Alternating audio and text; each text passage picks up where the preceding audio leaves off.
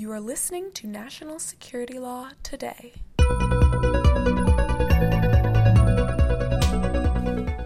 Welcome to National Security Law Today, the podcast of the American Bar Association Standing Committee on Law and National Security. I am Nicole, a member of the committee staff. The ABA Standing Committee is comprised of seasoned national security lawyers and law professors. The committee spent the past 55 years keeping lawyers and the public informed and aware of the most pressing questions in national security law. We deliver sober, well-reflected, unbiased updates on the hottest topics in the world of national security law. During the podcast, you can find links to the Black Letter Law and articles on today's topics at americanbar.org/natsecurity and in the notes to this podcast.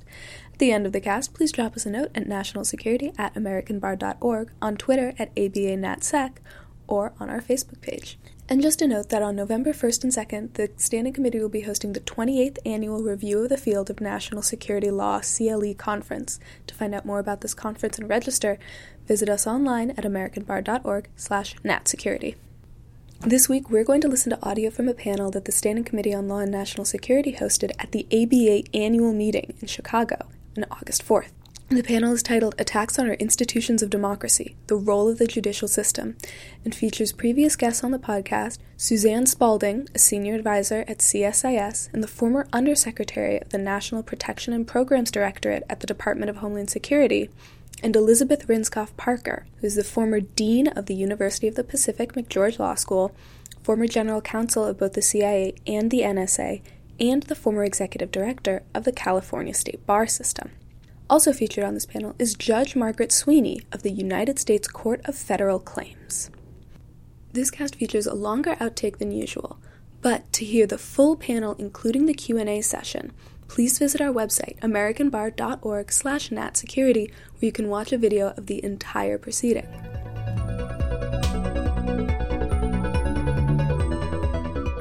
Well, we start with the alarming premise that our American democracy is under attack. And we saw as recently as this week, right, that our national security leaders, from the Director of National Intelligence to the Director of NSA to the Director of FBI and the Secretary of Homeland Security, making it very clear that Russia is engaged in a campaign that goes well beyond our elections.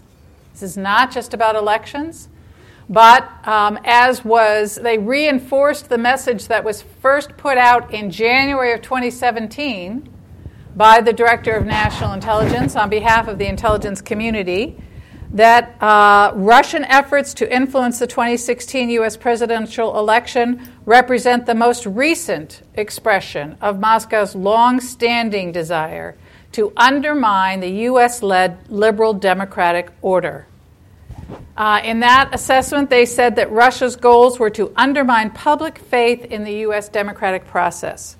And that includes democratic institutions that go well beyond the elections. And clearly, what one of the most appealing elements of our democracy is this reality of an independent and impartial judiciary and justice system. And that is something that is not present in Russia. And part of Putin's objective here is to undermine the appeal of democracy, not just in the United States, to undermine our faith and confidence in our democratic process, but I think first and foremost for his own population, but also around the world where we compete for influence.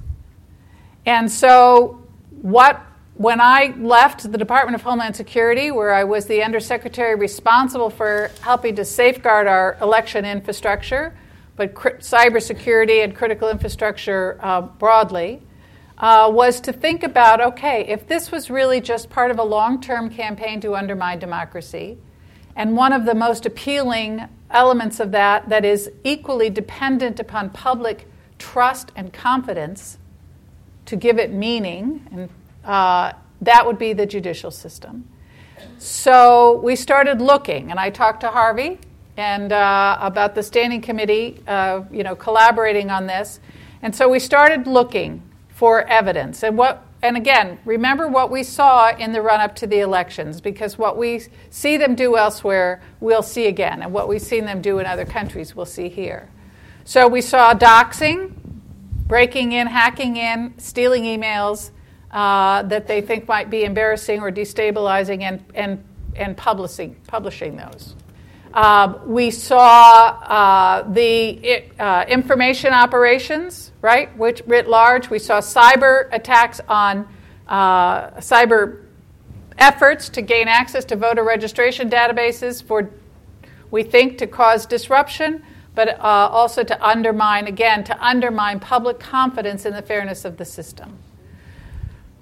So how might you see those things applied if your objective was to undermine public trust and confidence in the U.S. judicial system? And as we started looking, you begin to see the narrative emerge. We see what we have seen in other contexts where Russia exploits division and vulnerabilities of our own making, right? They pick up on and add fuel to the flames of divisive issues, particularly around immigration, around issues of racial justice, injustice, and they fan the flames of those issues. So we have seen that in those contexts in which they are doing that, those issues can bump up against the courts, and it has implications for public confidence and trust in the courts, right? We also see statements coming out that take advantage of existing narratives like all judges are politicians who wear robes. So I'm going to tell a couple stories just to sort of give you a sense of what we're seeing out there. In January of 2016, a German prosecutor came under tremendous fire for failing to prosecute refugees, allegations that a young girl of Russian origin had been abducted by refugees and raped. The authorities, this is called the Lisa case, the authorities very quickly determined that the allegations were completely untrue. She'd spent the night with a friend and made this up so as not to anger her parents. Nevertheless, social media grabbed hold of this, and a firestorm that led to protests in the street, massive demonstrations, and the foreign minister of Russia accusing German authorities and the courts of covering up the crime in order to not undermine their refugee policies, their soft on refugees policies. So again, that narrative that courts are really just another organ of the state, doing the state's bidding, not independent and impartial. Fast forward 6 months, now we're in Twin Falls, Idaho, where again a prosecutor is under tremendous pressure for failing to vigorously prosecute what turned out to be a wildly exaggerated allegations that a young girl had been raped at knife point by Syrian refugees. There were no as the authorities looked into it, there were no Syrian refugees, there was no knife point. It's not at all clear that there was a rape. There were 3 young people in a basement of a building, and the 2 young men were indeed taken into custody and put through the system. But here again, huge social media uproar. Why aren't you going after the Syrian refugees? Russia, we now know that this is one of the first places that Russia tried to turn out people for an in-person rally.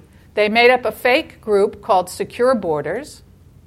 They advertised for this rally saying that we need to stand up for our rights against, that refugees and immigrants are being protected over American citizens, and these cases are not being brought because officials are soft on these immigration policies.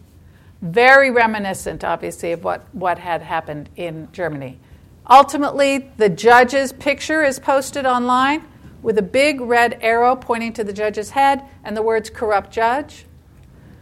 His home address and phone number were published. So, again, an indication of how leaning into these divisive issues can be used to undermine public confidence in the courts. Putin himself has indicated that the courts are in his sights. When we seized some diplomatic facilities, Putin gave a press conference, Russian diplomatic facilities, that this was a violation of Russia's property rights and that he had asked his envoy to sue in U.S. courts. And then his next sentence was, then we'll see how effective this much lauded American judicial system is. More recently, with the indictment of the Russians who were named and found to have been involved in the interference in the elections, of course, the Russian Foreign Ministry puts out a statement denying it all and saying how unfortunate it is that once again we see these criminal cases being brought for political purposes, to advance political objectives. RT and Sputnik, two propaganda outlets of Russia. RT used to be Russia Today. They shortened it to RT in the hopes that maybe no one would get the connection to Russia. Clever. They have a weekly program. It's called America's Lawyer, hosted by a trial attorney in Pensacola, Florida. And its unrelenting narrative is characterized by this opening. To say that the justice system in the United States is broken would be a gross understatement. Corporations and corrupt politicians have taken control, turning the once impartial judiciary into a tool for the elite to use for their own gain. That is the unrelenting theme of this program. Sputnik has a similar program called Loud and Clear that has a feature called Criminal Injustice. So you get my theme here. The folks who follow Russian-affiliated social media accounts, there's a great website called Hamilton 68, if you're interested in this. It's a dashboard on a near real-time basis of what's being carried by 600 or so Russian-affiliated social media accounts. And they have, I went and talked with them and said, I'd like you to go back and look at what you've seen and tell me if you begin to see this emerge from all the noise. And sure enough, what they found was, again, a sustained campaign to undermine public confidence in the justice system, going after prosecutors, going after FBI and DOJ and Mueller and Comey, the whole notion of the rule of law. And at the end of the day, we know that part of what Putin has done to his own population is to cause them to give up on the notion of truth. They're so bombarded with mistruths and changes in direction, et cetera, that they have despaired at the notion that they can determine what the truth is and that there is objective truth out there. And that is part of what they're trying to do here. And if you think about the role of the courts as arbiters of fact, as finders of the truth, if you really are at danger of entering into a post-truth world, what happens to the legitimacy and the relevance of the courts? So that's the nature of the threat that we saw, that we see ongoing every day, and why we set up this project to do a couple things to improve cybersecurity in the courts so that cyber-enabled means are much harder to do, and also then to detect, deter, and help the public understand the information operations piece and build public resilience against that kind of messaging. Thank you, Sam. Judge Sweeney, you are representing the judiciary today. I am. Thank you for being here. It's a pleasure. And we really appreciate it. And we thought it'd be helpful for you to lay out your perspective about how you see this vulnerability issue of technology in the courts. Thank you very much, Harvey. It's a pleasure to be here. Thanks to all of you for coming, because we need to get this message out. And I particularly want to thank the Standing Committee on Law and National Security and all my fellow panelists, because they have been involved in ongoing discussions with other organizations and associations to draw attention to the defense of the judiciary. And that's happening in two different ways, in defending the judiciary's reputation and also the branding of the judiciary.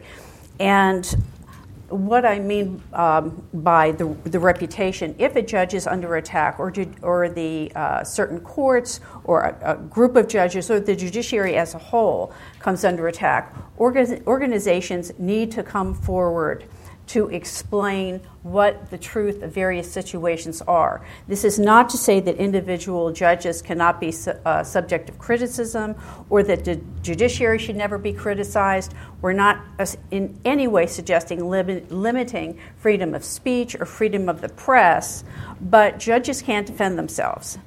If things are written about them, things appear on social media, it's very dangerous that we cannot speak up and say, that's completely untrue.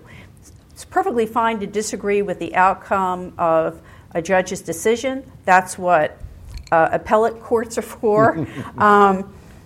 And that's perfectly fine. But it's a totally different perspective. It's a totally different train of attack when misinformation, warfare campaigns are launched against judges and the courts because, as we all know, I don't have to tell this audience, one of the 3 pillars of our democracy is the judiciary.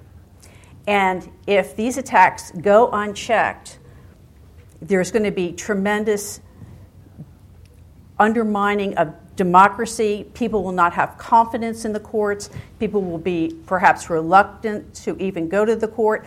Or when they hear about various interpretations of the law from the judiciary at large, they'll naturally assume it's corrupt because our society as a whole is corrupt. So it's very disturbing to know that there are programs that are designed, that are state-sponsored. There's no question about it. They are state-sponsored, and their mission is to bring down this country. It's to erode public confidence. It's to erode public confidence that people abroad have in this country and in our institutions. And that's why we rely and we thank you for all that you're doing. We also have problems, or the judiciary encounters hacking, not just from foreign powers, although that is a great source of attacks, cyber attacks. We also have individuals that try to hack into our systems because they're entrepreneurs. What they want to do is sell the information that they are able to siphon off or out of judicial databases onto the dark market, onto the dark web. They want to know how a decision is going to come out. And by knowing, in a particular important case, by knowing that, they'll know whether to either sell stock in that company, buy stock in that company, or make other arrangements. It could be a competitor that wants that information. The courts file many pleadings or exhibits under secure using secure methodologies, so that they're under seal and they're not accessible to the general public, only by those with privileged access. And the courts' databases contain lots of proprietary information that competitors want, that foreign governments want. Many foreign governments rely on theft as their R&D. Why pay technicians and scientists to develop products and programs and services when they can just steal it from us? That goes on all the time, and we have to be vigilant about stopping countries from trying to infiltrate our systems. In addition, there are people who are hackers who are just simply discontent with our government, and they either buy into the narrative that Suzanne has outlined, or they have a particular agenda. And now I want to go back a few years to say 2013, when a young hacker by the name of Aaron Swartz committed suicide. He was arrested for his hacking activities, and he was going to be prosecuted, and he feared going to jail. So the young man took his own life. Anonymous, which is a group of hackers, many of these hackers, and we don't know how many there are, thousands, tens of thousands, members of Anonymous don't even know who one another are. But what they did was they attacked the U.S. Sentencing Committee's website by bringing it down, extracting very sensitive encrypted data, and then replacing the web page with an asteroids game that if you tried to play the game, what would come up would be a picture of Mr. Schwartz with the caption, "Rest in peace." There was a second attack by Anonymous on the Sentencing Commission. Again, it brought down the web page.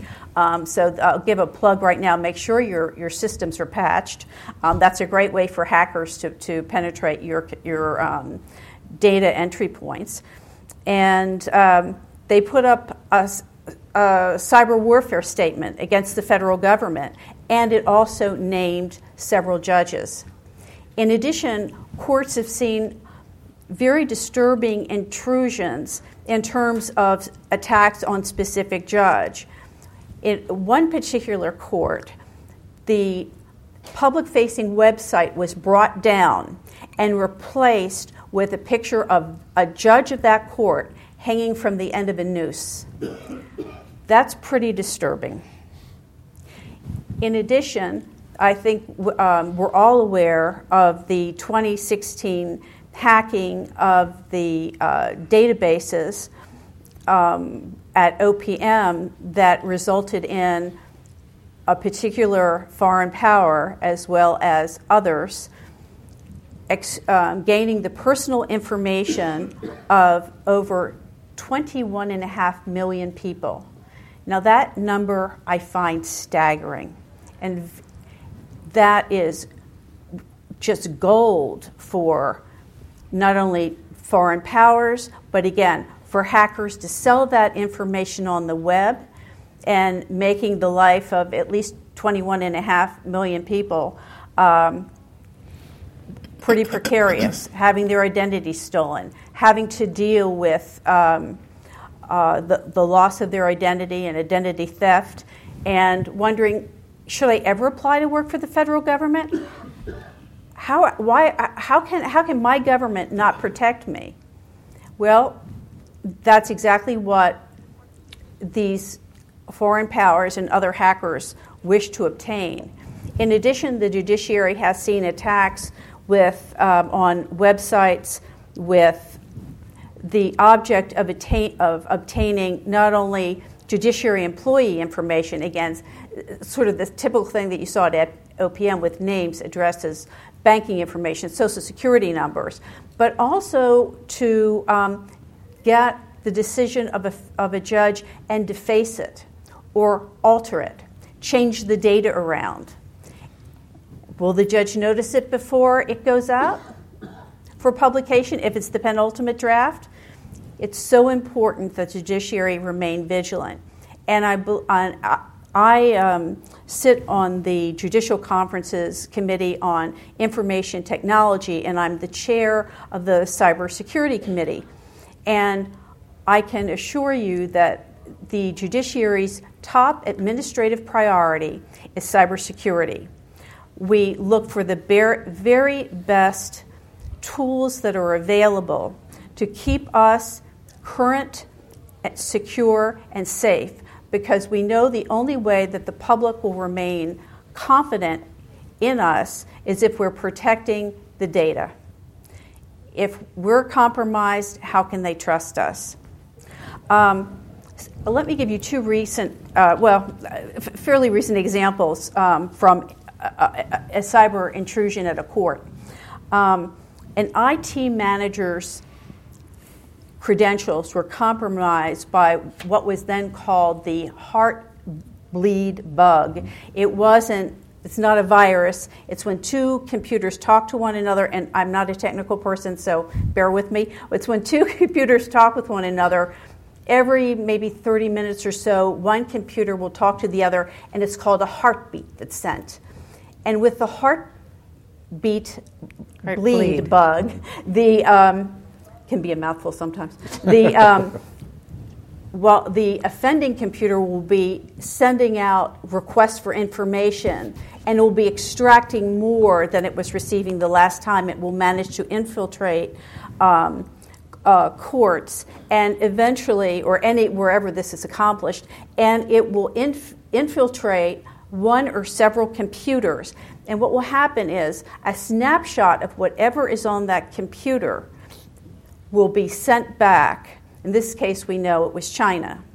So at a particular court location, and there are over 330 court units, to give you some idea, so it's a pretty big vineyard that we have to weed and tend and make sure that things are current. The same snapshot was sent back every 30 minutes to China. Fortunately, the AO called the IT security manager and said, your credentials are being used to send information back to China. And after he picked himself up on the floor, I'm sure it was one of those Lady of Shalott moments, the doom has come upon me. He was able to pinpoint which computer. Thankfully, it was in a server room. It was never used. And so the PRC got one single shot 30 times for several weeks. And it was what you all see when you turn on your computer, press Control-Alt-Delete to access this computer. So everyone exhaled, breathed a very deep sigh of relief, and talk about a clarion call, every court unit was notified for every single judiciary employee to change the password. In addition, pivoting back to Russia for a minute, I'm sure you're all aware of the law that went into effect in December of last year that prohibited the U.S. government's use, government employees' use of the Kaspersky antivirus program. Well, there were a number of court employees, actually, when you consider how large the judiciary is, and I'm referring at this point to the federal judiciary, there were 41 employees throughout the United States that had home computers that when they bought them from Costco or Best Buy or wherever, it was already loaded with Kaspersky antivirus. So those computers were already compromised, and the employees didn't know it. And somehow they either were tone deaf, they didn't want to pay $99 to get a new antivirus system, or they didn't realize their local IT department would install one at no charge that was not corrupted. But in any event, they were using their valid login credentials to access our data communications network, and that allowed Russia to access judiciary information. Fortunately, it was shut down as soon as we refer to it as the SOC. It's located in Washington, D.C. at the Administrative Office of Courts, and they're sort of our lifeguards. They're overlooking all court units, and when something comes up on one of the SOC computers, they immediately contact the local court unit. Now, of course, all local court units, as well as the SOC, have firewalls, but that's just not good enough to keep out malware, because how are people transmitting information these days? Most of the time, it's encrypted data. So encrypted data, if not examined, will just traverse, come into the data center, and then, if opened, infect a court's computer system. I think we had unfortunately, when I say a good example, it's a good example, but it's a horrifying effect of ransomware being added to the computer systems of a hospital system called MedStar back in the Washington, D.C. and Maryland areas. And what happened, several employees received emails from what would be a trusted source, a superior, a friend, a family member, and it contained an attachment. As soon as those employees clicked on the attachment, the ransomware worked its way into the system, and eventually all those computers were ground to a halt.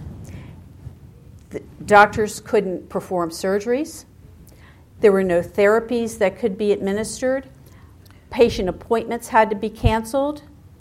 I happened to be at Georgetown on the day this happened because my husband was undergoing chemo and he couldn't receive his treatment that day. Can you imagine if one of your family members, someone, one of your loved ones is about to undergo, say, heart surgery, they're fighting for their life, and the doctors can't access any of the data to perform the surgery because all the computer systems are ground to a halt? As it turns out, a number of the hospitals paid, it's called ransomware for a reason, they paid ransom to the two young brothers in one of the stands in one of the old Soviet satellite countries. And as I understand it, it was a penny is too much, but I believe they paid something like $37,000 to get their computer systems back and under their control. So again, fortunately, the judiciary has not been subject to a shakedown by any foreign power. Yes, absolutely right. But we remain vigilant by the firewalls at every court data point entryway, through having the best type of patching system, malware detection, using the de-encryption of encrypted traffic to make sure there are no, what we refer to as signatures of malware, that you can know at a glance that whatever is trying to, or traversing the web to try to get into our system is in fact problematic. In addition, we have court self-assessments every year. We have mandatory examinations of security practices at every court. That happens every several years. Well, the self-audit is every year. And in addition, there are red team testing where friendly cyber attackers that are hired by the judiciary will see if they can penetrate the judiciary systems and therefore identify vulnerabilities and have those remediated immediately. But I guess since I've been involved with cybersecurity at the courts, the one thing that I learned from the very beginning, and it remains true, is that machines fight machines best. And secondly, if the judiciary wants to maintain the public trust, it has to be vigilant in maintaining and protecting data, because it's not our data, it's the public's data. So thank you for your attention, and again, thank you to Harvey, Suzanne, and Elizabeth for all their help in backstopping us. Thank you so much. So I've been a little bit remiss in introducing Elizabeth, because she wears many hats. And one of the hats, which is part of the group that has assisted CSIS and the ABA, is the MITRE Corporation, where she is a trustee. So MITRE's also been involved, and MITRE for many years has had a long-term program working with the courts.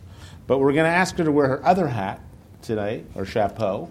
And this is her role when she was the Chief Executive Officer of the State Bar of California. So she has her fingers on a state perspective and state court perspective. So with Elizabeth, could you share some of your thoughts about this judicial Well, question? thank you, Harvey, and you're right. That is the hat I intend to wear, and also the hat that I had for a decade as the Dean of a California law school. But let me begin with my own question for the audience. How many of you attended this morning's session, the Cyber Wake-Up session? All right. For those of you who did not, let me just distill what was said there, I think, by three things. They talked about the need to be aware of the threat, to be aware of vulnerabilities, and to respond to the inevitable consequences. And I think that triad, threat, vulnerability, and consequences, is exactly the way to think about this program. So in Suzanne's remarks, you heard about the threat, which we believe is real and growing and will not go away. The judge has talked about vulnerabilities. I'd like to talk about consequences, and in talking about consequences, let me begin by saying there will be consequences. No matter how good the security, there will be breaches. It's just simply an inevitability. And so one of the things you heard this morning is we need to be in a position to respond to those inevitable consequences when they occur. And how will we do that? Well, when it comes to the courts, quite obviously, as the judge has made clear, and you would know too, we have a problem. We don't look to our judges to defend themselves. And so as the dean of a law school, I was surprised to realize that I had become the action arm of the judiciary. It was the law schools, it was the bar associations that really needed to be prepared to respond. But response by those groups is important, but it's not sufficient, because whom are they talking to? Well, they're talking to the public. That's who ultimately you want to reassure. And so this is where my comments then begin to take a focus. When I was thinking about how I might title my portion of the session, I thought I might be smart alecky and talk about naming it What Is to Be Done, copying, you may remember, the title of the notorious pamphlet that V.I. Lenin came out with back at the Revolution in 1917. And then I thought, no, maybe it's the Pogo comment, we've met the enemy and he's us. Frankly, I think Pogo wins in my view, and here's why. So let me begin with, if you'll just indulge me, with a little bit of a story. When I became the dean of this California law school, and then subsequently as the executive director of the state bar, one of the opportunities that surprised me and was thrust upon me was developing what we ultimately called an educational pipeline initiative that might help to identify those students who were least likely to move into a legal career, diverse, disadvantaged folks, and see if we couldn't develop programs that would interest them in law at a much earlier state so that they stage in their career, so that they would become prepared and interested and create then a much more diverse and inclusive legal system, which we felt was necessary. After all, if it doesn't work for all, it doesn't work for any. Now, what I learned in this process has informed my reaction to the problem, the fundamental problem that I think we have today in countering this Russian influence program, which I believe will grow. And let me pause here and just make a parenthetical. You may be interested to know that the California legal system is larger than the federal system if you consider the number of judges. Well, think about the size then of the state system that I'm talking about. This is going to have to be something that is really looked at seriously across a broad spectrum. It's not just the federal judiciary, which I would hope is absolutely the very best. I suspect it is in its protective measures. What about those other systems? Well, as we got going in what I have come to describe as the Education Pipeline Initiative, essentially a program that was really civics on steroids, here's what I learned. It turns out that we don't have a very well-informed citizenry. And for me, this was a surprise. I was asked to serve... You're on the record here, so yeah. Yes. Okay. Right. I was asked to serve on something that originally was named a Commission for an Independent Judiciary, an initiative that then Chief Justice George of the California Supreme Court had put together, hoping to counter what he saw as potentially a pernicious growth in electing and politicizing the judiciary, and he felt it might be coming towards California. Well, polling taught him and his staff that he needed to rename the commission. So he called it a Commission for an Impartial Judiciary. Why? Because independent, these polls taught us, was interpreted by those being responsive as a runaway judiciary, perhaps a judiciary out of control. They didn't associate independent with the independence of the three branches. This was apparently unknown. That was, for me, a huge wake-up call and a big surprise. It once again went back to my little education pipeline initiative, which I thought, civics really is very important. It's important not just because we want to bring more of our disadvantaged citizens into that pipeline to become a part of our legal system, but because everybody needs it. Now, I'm going to, in a minute, turn to some of the negatives I learned in the work that I did, both as a dean and then subsequently with the bar, on this little pipeline initiative, which was my vehicle to learn about the state of civics education in the United States. But before I do, I don't want to be completely negative. The little education pipeline initiative did have some notable successes. So let's just start with a bit of feel-good news. We were able to create one small local law-themed public charter high school, which graduates and has continued to do so in the last decade, 100% of its very disadvantaged, highly diverse students, and send them on to college. In 2011, it was honored as a California Distinguished School. It has 3 times received the top award for civics from our Chief Justice, and it now is expanded to a full K-12 curriculum. So we should feel good about that. We also set in motion similar activities in a number of other states, and then the California State Bar became active in the area and was able to reach out to state government and persuade the Department of Education through some legislative changes that a partnership program that sought to bring education and professional opportunities together should include legal topics as well. And out of that, we were able to establish 17 law academies that work with our community colleges and 6 law schools and a new program called California All. I think Ohio has done something similar. So, we should pat ourselves on the back. That was great. But frankly, not enough. What these modest efforts taught me was that, frankly, we have a total dearth of civics understanding in this country and apparently little support for changing that. So among the problems that I identified in the course of this work, first, we could find no funding support to take the kind of program I've described, which would bring low-income to disadvantaged kids into a curriculum that would begin early, really as early as the 5th grade, and move them straight through high school and then on into college and beyond, and give them the grounding they needed to be competitive if they wanted to go to law school. No support for that. Well, why not? Speaking with one of the principal educational programmers, or I should say program consultants at California's largest foundation, the Irvine Foundation, I got this answer, quote, "I do not believe there is a gold standard curriculum for what you were trying to do. But if there were, we don't have the teacher corps who could deliver it." We don't have the teacher corps who could deliver it. I was shocked. I came away and I thought about, what did Ann Stanton mean?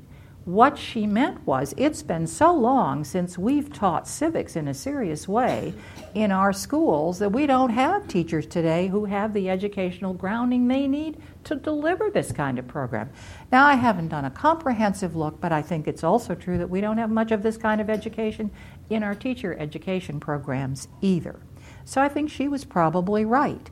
Other foundations responded to our idea of I call it then again the civic steroids program for disadvantaged students. This way, they said, why do we need more lawyers? 1. 2, you're rich lawyers, do it yourself. 3, we didn't invent it, not invented here. And so again and again, the answer was no funding for this kind of a national initiative.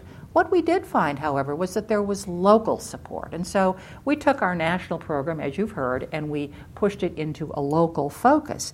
But as we did that, we learned some other things. There was a lot of local awareness, particularly, I must say, among our judicial colleagues. They got it before anybody else, that there was a real problem. But therein, I think, we discovered another problem. These volunteer efforts were good diagnoses of the lack of civics education, but I think it was a diagnosis, not a solution. What we found was that programs were heavily dependent on the passion of volunteer leadership, time and experience. And when those continued, they would be able to offer something. But such programs are always at risk of their champions going away for whatever reason, dying, losing interest, going on to something else. I think you can all point to programs that you've seen, this kind of dependency on a volunteer effort and suddenly just dissipate when that leadership is no longer there. So they were really opportunistic add-ons to regular instructional programs, not integrated seriously into curricula or treated as seriously as we believe they required. They were not systematic and they were not sustainable. And indeed, one judge friend commented, someone who's been deeply involved in all of this, that they were really Band-Aids rather than a serious part of the curriculum. A 2-day, as he put it, drive-by to introduce students to as much as you could give them in 2 days on our legal system. So in short, not a solution, but a good diagnosis. The other thing we learned in studying these programs was that there was another problem. Our law schools were absent. They simply weren't interested or involved in education at secondary levels. I could only find a very small number, a handful of law professors who focused on education, law, and policy. And those who did tended to focus on higher education. So despite the size and importance of education, there's really been little interest in education law, civics, if you will, other than in the law school curriculum itself. I find this rather surprising because if you look at our education system as a major industry, is there a bigger regulated industry? Perhaps healthcare would be an example. There are also jobs in this sector that call out for legal training, but for some reason this seems to have been missed. In any event, certainly the law schools did not seem to be a leading force for change here. Another thing I learned, and this was, I suppose, not surprising to those who are professional educators, as I am not, but there's an intellectual hierarchy within educational programs generally. The highest SAT scores go to one group of schools, the lowest to another. The traditional prestige and economic of law is simply not shared by schools of education, and this is indicated by both the programmatic content and the way we treat those graduates from both fields. So again, real problems, and I suppose a related problem I should allude to is the isolation within various components of our K through 20 educational system, one not talking to the other. And here I'll say that law schools lose out.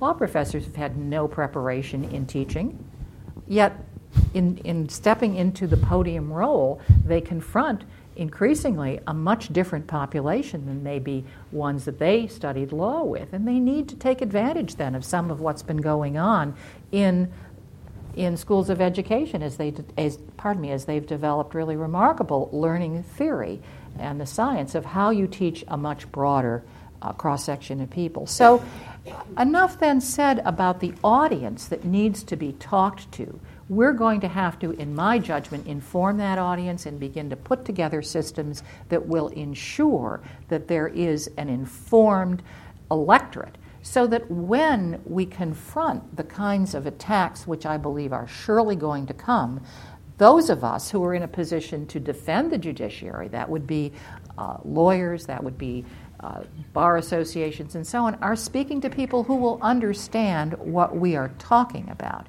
Now, let me then say that the vulnerabilities in state systems, I believe, are really much greater than they are in the federal system. And I say that for this reason. There are infinite numbers of laws that call out for mischievous manipulation. Let me just use the California example. We have a recall system. In the last, I'll say, 10 years, 2 judges have been challenged with a recall, one successfully as recently as June, one from those attacking the individual from the left, the other one from the right. In both cases, the judges were following what appeared to be Hornbook law, but a large part of the population didn't like it, and so here's an example of the way in which manipulation easily can occur.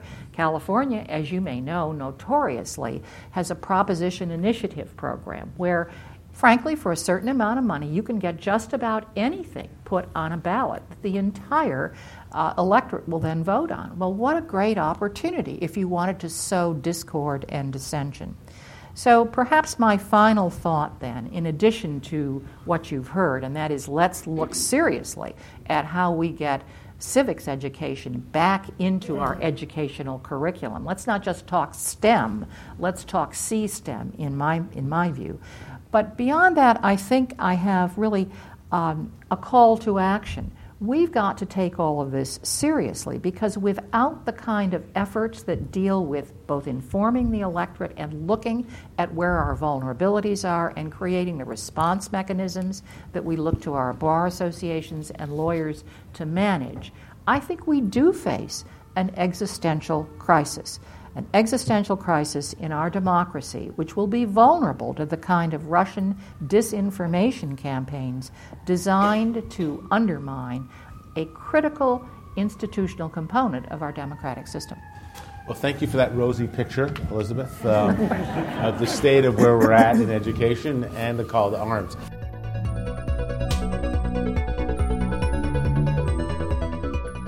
Thank you for listening to National Security Law Today, the podcast of the Standing Committee on Law and National Security. If you enjoyed that panel, please visit our website, americanbar.org/natsecurity, where you can watch the full video of the panel from the ABA annual meeting, including the Q&A session with the audience. You can also visit our website for information about the upcoming 28th Annual Review of the Field of National Security Law Conference on November 1st and 2nd in Washington, D.C. Because remember, listening to a podcast is informative, but social networking isn't really networking. You should show up. From all of us here, thank you for listening. We'll see you next time. The views expressed on National Security Law Today have not been approved by the House of Delegates or the Board of Governors of the American Bar Association, and accordingly should not be construed as representing ABA policy.